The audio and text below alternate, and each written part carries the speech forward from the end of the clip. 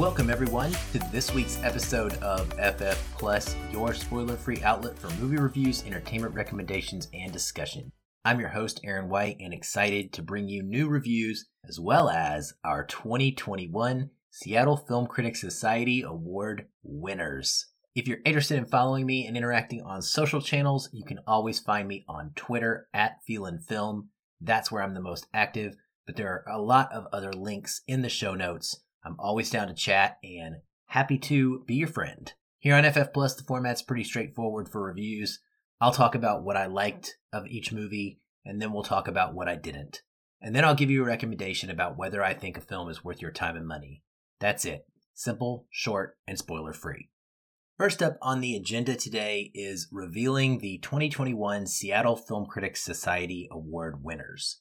These were announced yesterday, Monday, January the 17th, so depending on when you're listening to this, you may have already seen them online, but I wanted to go over them and also share what I personally voted for in each category compared to what ultimately took the victory. So we're going to start, I think, with a couple of our unique categories, and that is with Villain of the Year. The winner was Phil Burbank in The Power of the Dog as portrayed by Benedict Cumberbatch. My personal vote went to Zhu Wenwu from Shang-Chi and the Legend of the Ten Rings as portrayed by Tony Leung. I'm, I guess, okay with this winner. The Power of the Dog, I'm going to give you a little bit of a spoiler, does not clean up in our awards, surprisingly. And so for this to be one of the few that it won, I am okay with that. This is definitely a villainous performance, and it's not in the normal over-the-top kind of traditional way, so it's worth awarding, and I think it's a valid one. In our Best Youth Performance category, the winner was Emilia Jones in Coda, and my vote was the same, so one for me. Maybe we'll keep track of that and see how many I got correct, or how many of my winners were chosen, we should say. For Best Visual Effects, the winner was Dune. Paul Lambert, Tristan Miles, Brian Connor, Gerd Nefzer. My answer was the same. In Best Production Design, the winner was The Green Knight for Jade Healy and Ginny Oman.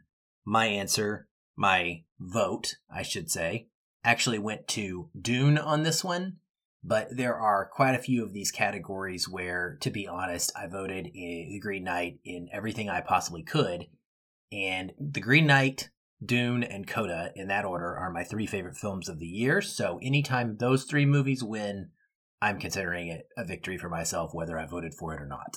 So awesome that Best Production Design goes to The Green Knight. I think it's absolutely worthy, even though I did vote for Dune on that one. For Best Original Score, the winner was Hans Zimmer for Dune. I actually voted for Daniel Hart and The Green Knight, mainly because I expected Hans Zimmer to win in a landslide, and my vote didn't even matter because I was correct. Awesome score by Zimmer, of course. Probably my favorite composer ever. Can't argue with this one bit. Best Film Editing went to Joe Walker for Dune. My vote was the same. Best Costume Design went to Malgosia Terzanska for The Green Knight. My vote was the same, and I have sung its praises many times on this podcast where I've talked about how in the special features they show us that all the costumes were vegan, and it is just an absolutely fascinating featurette. I cannot plug it enough.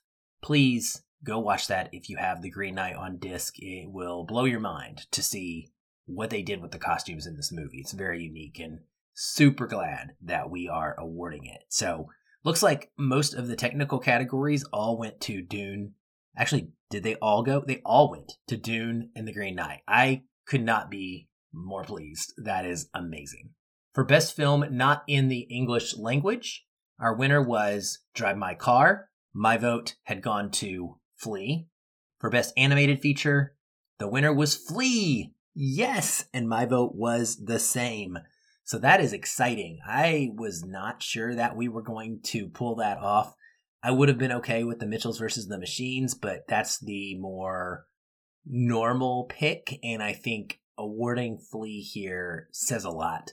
And I'm really, really proud of us for pulling through and showing this incredible film. My number 4 of the year, probably, if I was going to put a number on it. It's just a staggering work of art and a unique way in which to convey this very personal documentary story. And I think it is powerful and so awesome that we gave it this award. I'm hoping that the Oscars can follow suit. For Best Screenplay, we awarded that to Drive My Car, Ryosuke Hamaguchi and Takamasa Oe. I voted for David Lowery and The Green Knight. In our other unique categories, we have Best Action Choreography. That went to In the Heights, which also was the same as my vote.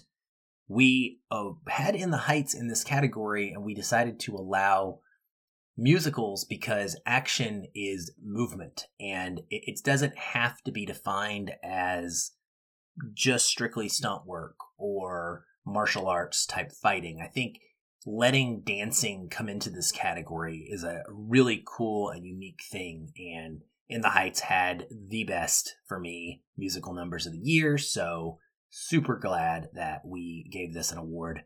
The other one we have that I guess is not necessarily unique to us, but it is one that we like to do, and that's Best Ensemble Cast. We gave that award to Mass, and my vote was also for Mass in that category. For Best Actress in a Supporting Role, our winner was Ariana DeBose in West Side Story.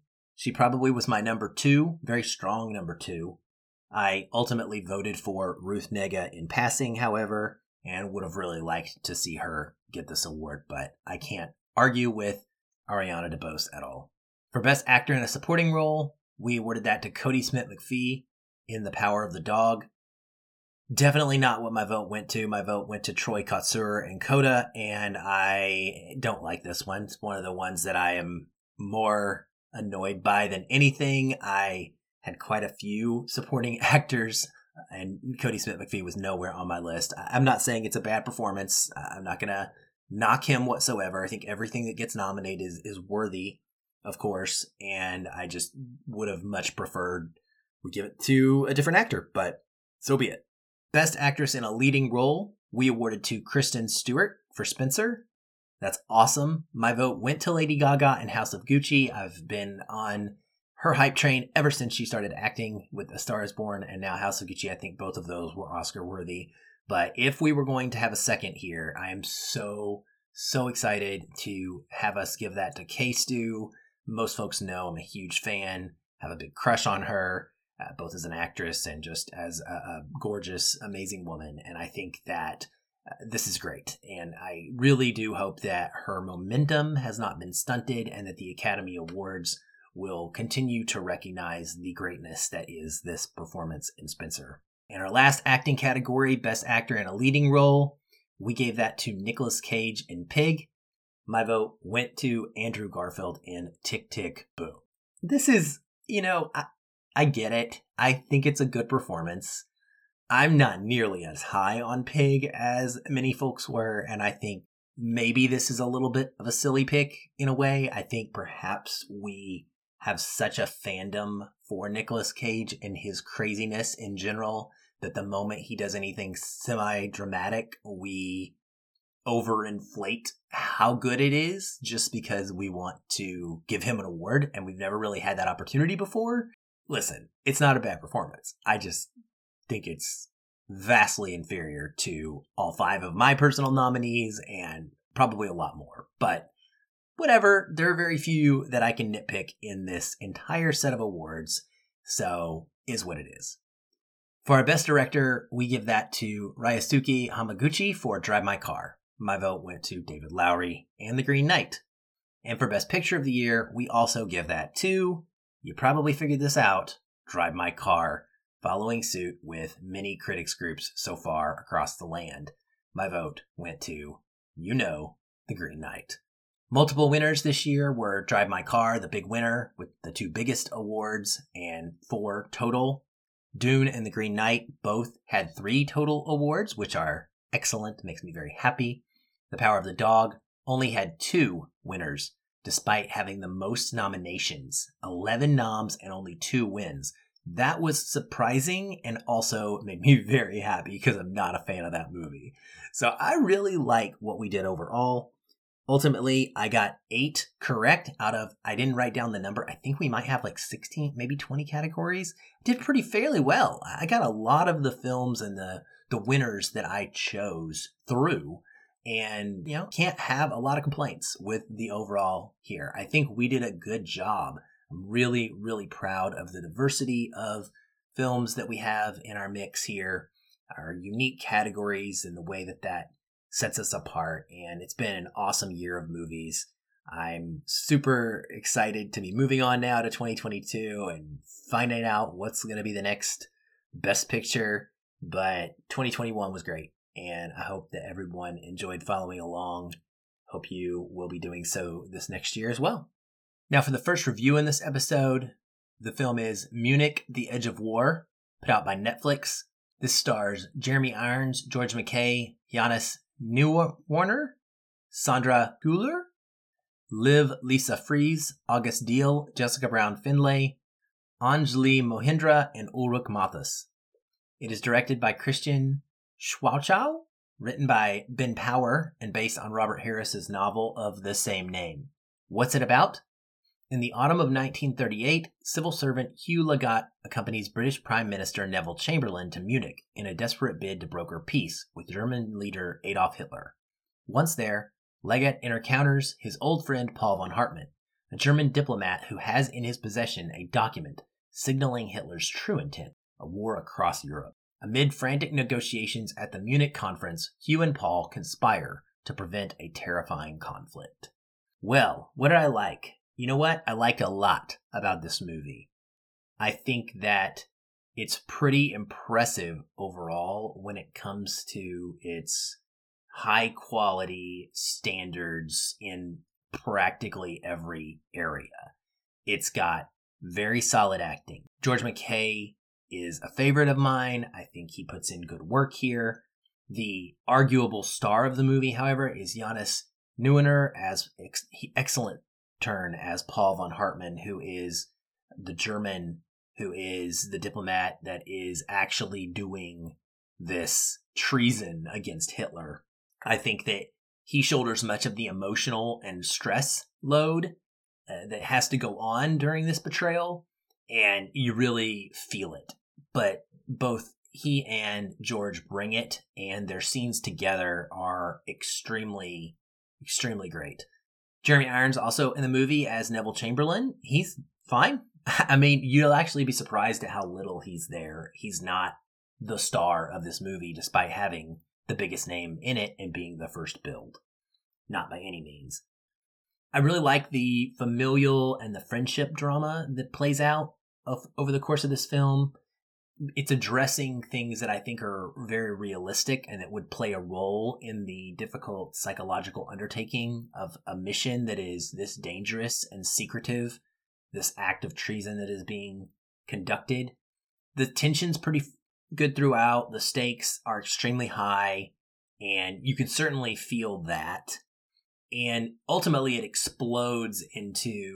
ramps up, and then explodes into this third act that is very much a heart-racing political thriller.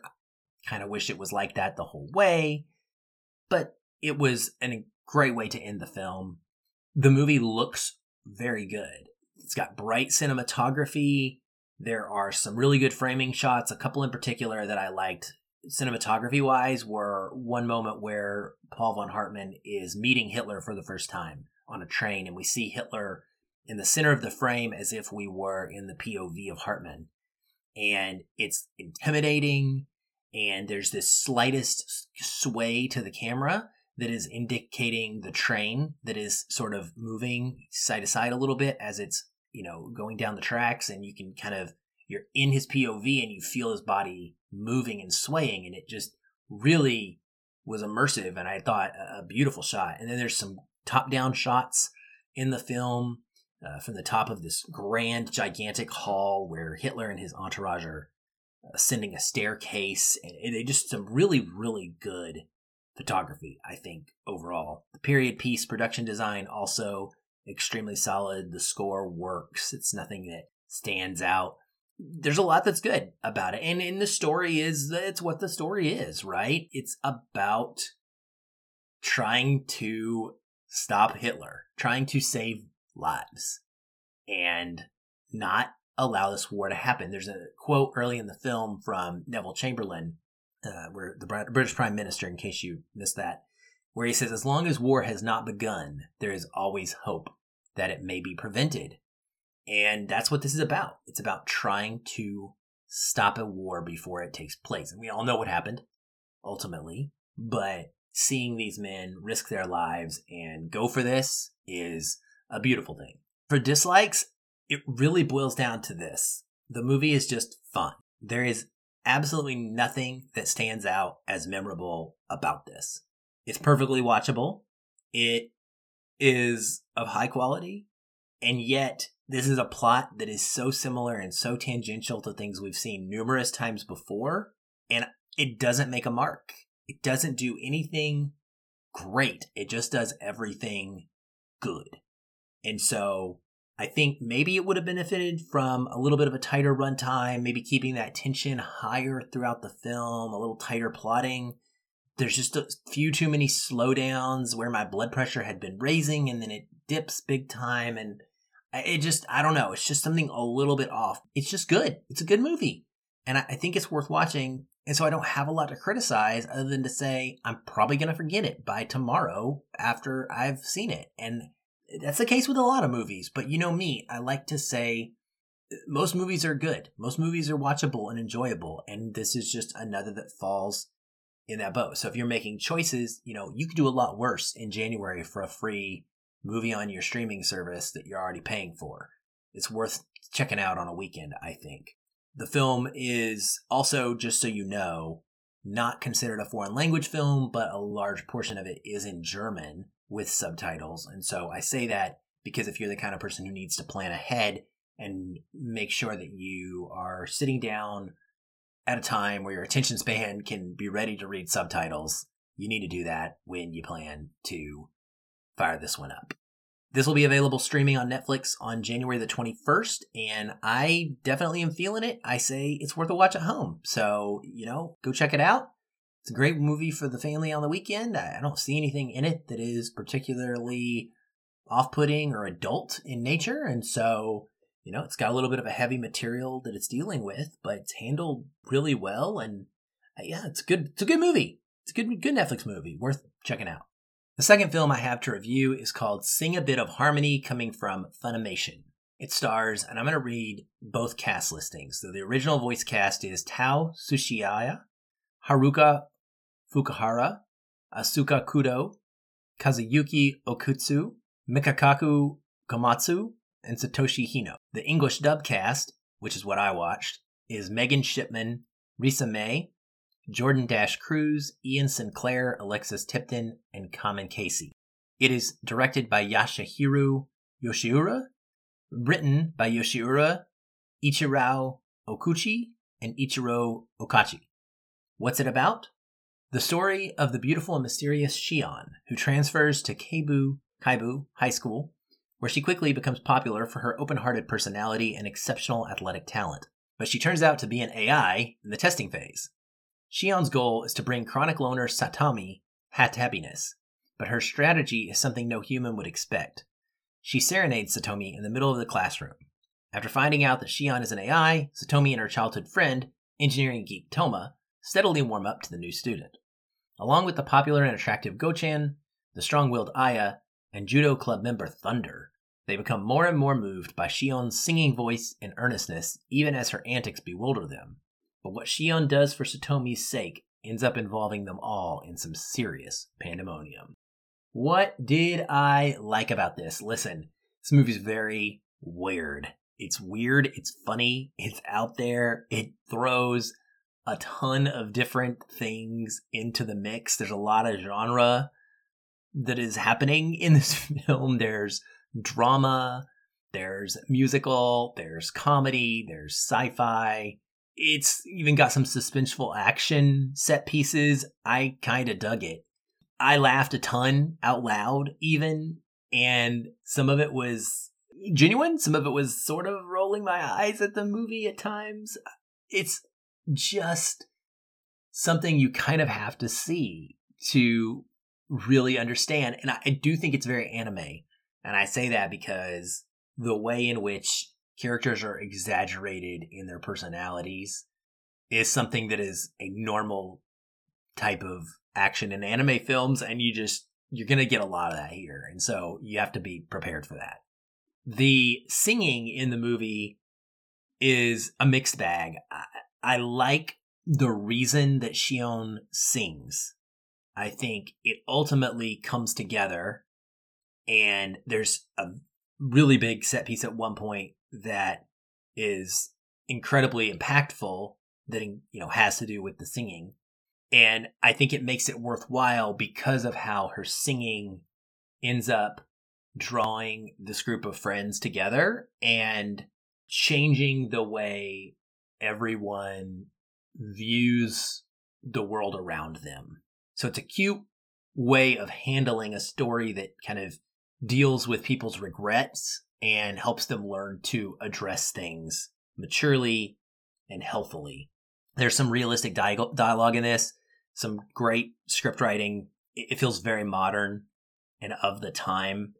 There is a subplot as well about the fact that the mom in this film, Zatomi's mom, who created the robot, is being undermined and sabotaged by her male co-workers, one of which who is not even anywhere close to being on her level as far as intelligence goes.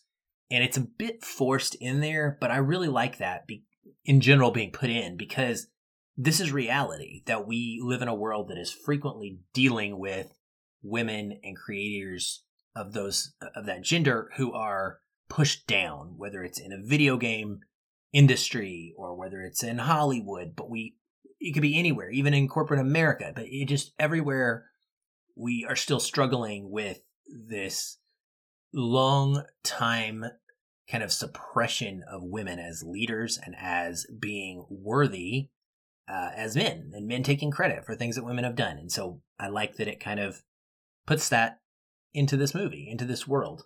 I also like that they are on a tech-infused school campus and that they're not very surprised about the AI as they're starting to deal with it.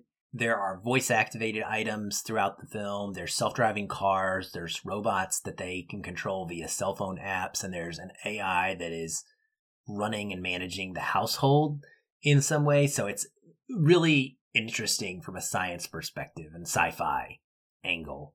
And I like the characters. I thought that they had a ton of personality. Shion causes all kinds of chaos, and it's just hijinks and fun and sweet. There are a couple of really hilarious scenes of judo happening between human and robot that cracked me up big time. So I would just say I like this a lot more than I didn't. I had a lot of fun watching it. On the dislike side, I love musicals. But there is, despite me coming around to it and saying, I think I understand the reason and why it becomes worthwhile for her to have sung in the film from a plot perspective, I don't think it makes sense in the moment. When the robot just starts breaking out into song, it's kind of awkward. It's out of nowhere. Yes, it brings people together and makes them happy. It's fun, but it's very strange. And I don't think that the film has a musical feel to it.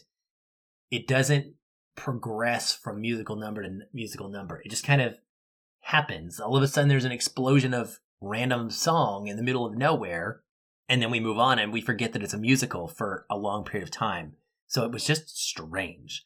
The music is also pre-recorded, it feels, and so it seems like super duper highly produced comparative to the ongoing dialogue in the film. It just doesn't match up. You know, it's like a normal person singing and then all of a sudden like a studio track. And if you can tell, it doesn't feel natural, like the character actually just started singing right there in person. And that threw me off.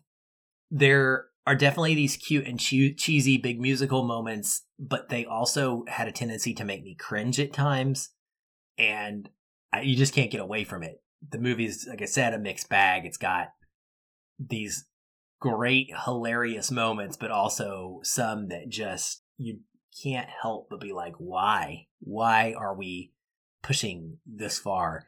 There's a major dramatic tonal shift specifically at one point that sort of stops the film in its tracks for a while. It's going on at this really kind of upbeat, energetic pace, and then it's just like, wham, heavy moment, and everything kind of slows down, and then it goes off the rails, and there's sci-fi craziness, and it just tries to deliver big surprise after big surprise after big surprise, and by the end, it just felt like I was so confused. My brain was scrambled. It's nuts, and it even has a questionable finale that kind of seems like it's pro AI being a normal part of our life, and I think that's a little creepy, honestly. I'm not sure how it sat with me. It kind of came off strange. So I think overall, when this film hits theaters on January 23rd, it is worth seeing. If you are an anime film fan, it's a good one. It is highly, highly entertaining movie. I don't think it's great. I can't figure out anything about it that makes it stand out to me amongst my favorite anime films I've ever seen. There's nothing deeply emotionally connective for me, and there's no other element that is so well done that it puts it over the top. It's just worth a good watch. So it's a lot like Munich, The Edge of War. Honestly, these two films kind of fall in that same category. This one, of course, as I mentioned, being in theaters, you're going to have to pay to see it. I think that if you are a fan of this kind of stuff, that you will be finding that worth your money. If you're not, then maybe you just wait until it hits Funimation and watch it when it's available on streaming. But I definitely think it is worth seeing. Either way. Well, that's it this week on FF Plus. As always, I hope you found something that piques your interest, a movie that you want to check out, and I would love to hear from you when you do that. You can find me on Twitter at FeelinFilm. You can find me on Letterboxd at Aaron L. White. Links to all of these are in the show notes as always. You can come join the Feelin' Film Facebook discussion group where like-minded cinephiles and blockbuster fans come together to chat about movies all day, every day. We would love that. Regardless, I'll be back soon, of course. Until then, keep watching and keep feeling film.